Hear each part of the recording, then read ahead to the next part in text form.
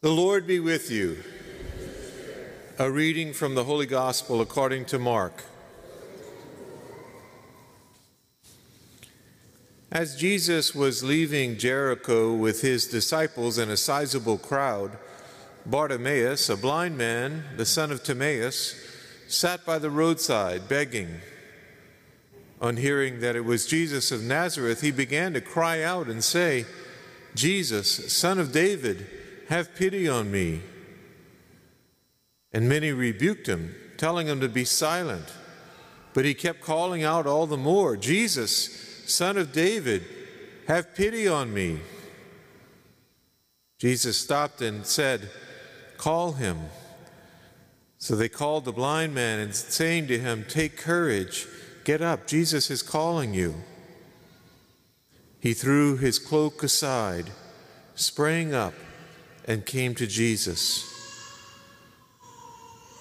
Jesus said to him in reply, "What do you want me to do for you?" And the blind man replied to him, "Master, I want to see."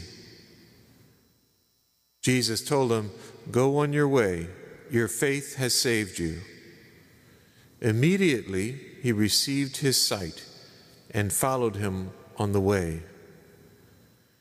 The Gospel of the Lord. Praise to you, Lord Jesus Christ.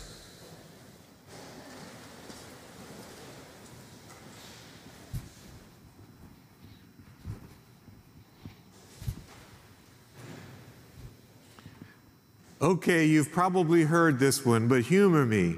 A duck walks into a bar, and he says, "Do you have any grape juice?" The bartender says, "No, I don't have any grape juice. This is a bar. We serve beer and alcohol." But duck leaves the bar. He comes in the next day. "Do you have any grape juice?" Bartender says, "No, we don't have any grape juice. I told you that yesterday." Duck leaves. Third day, duck walks into the bar. "Do you have any grape juice?" The bartender says, "Look, I'm getting tired of you asking me this. If you ask me that one more time, I'm going to nail your beak to the bar." Duck starts shaking. He walks out of the bar. Next day, the duck comes into the bar and he says, "Do you have any nails?" Bartender says, "No." He says, "Do you have any grape juice?" Jesus seems to love tenacity. Jesus loves persistence. I think he'd like that little duck that knew what he wanted and kept asking for what he wanted. Bartimaeus seems to be like that little duck. He will not be silenced. People keep trying to shut him up. Be quiet.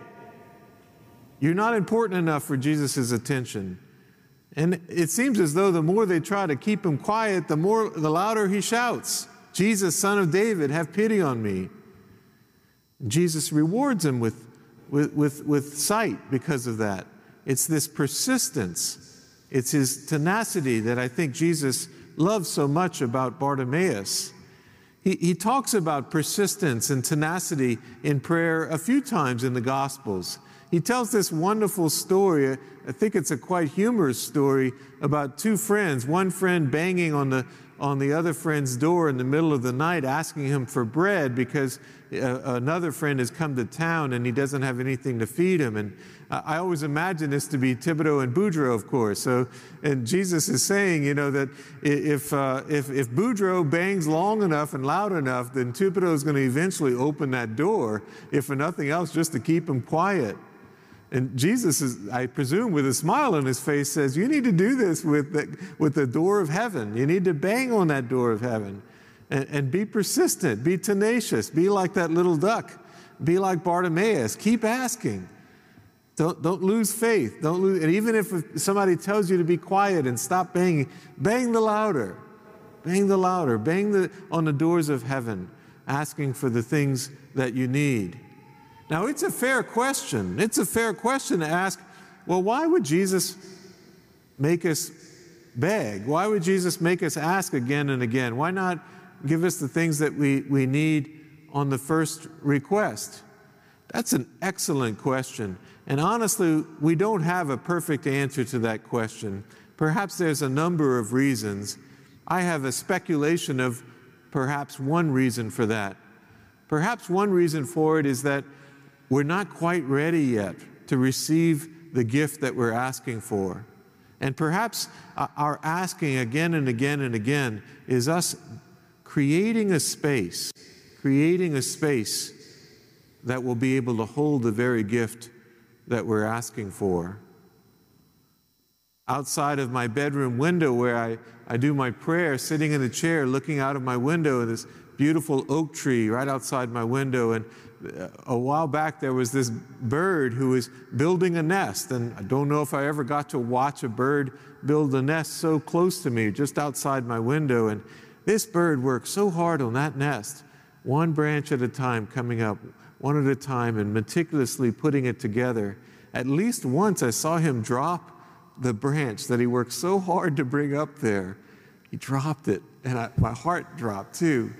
And he went down and picked it up again and got back to work and put it in just the right place.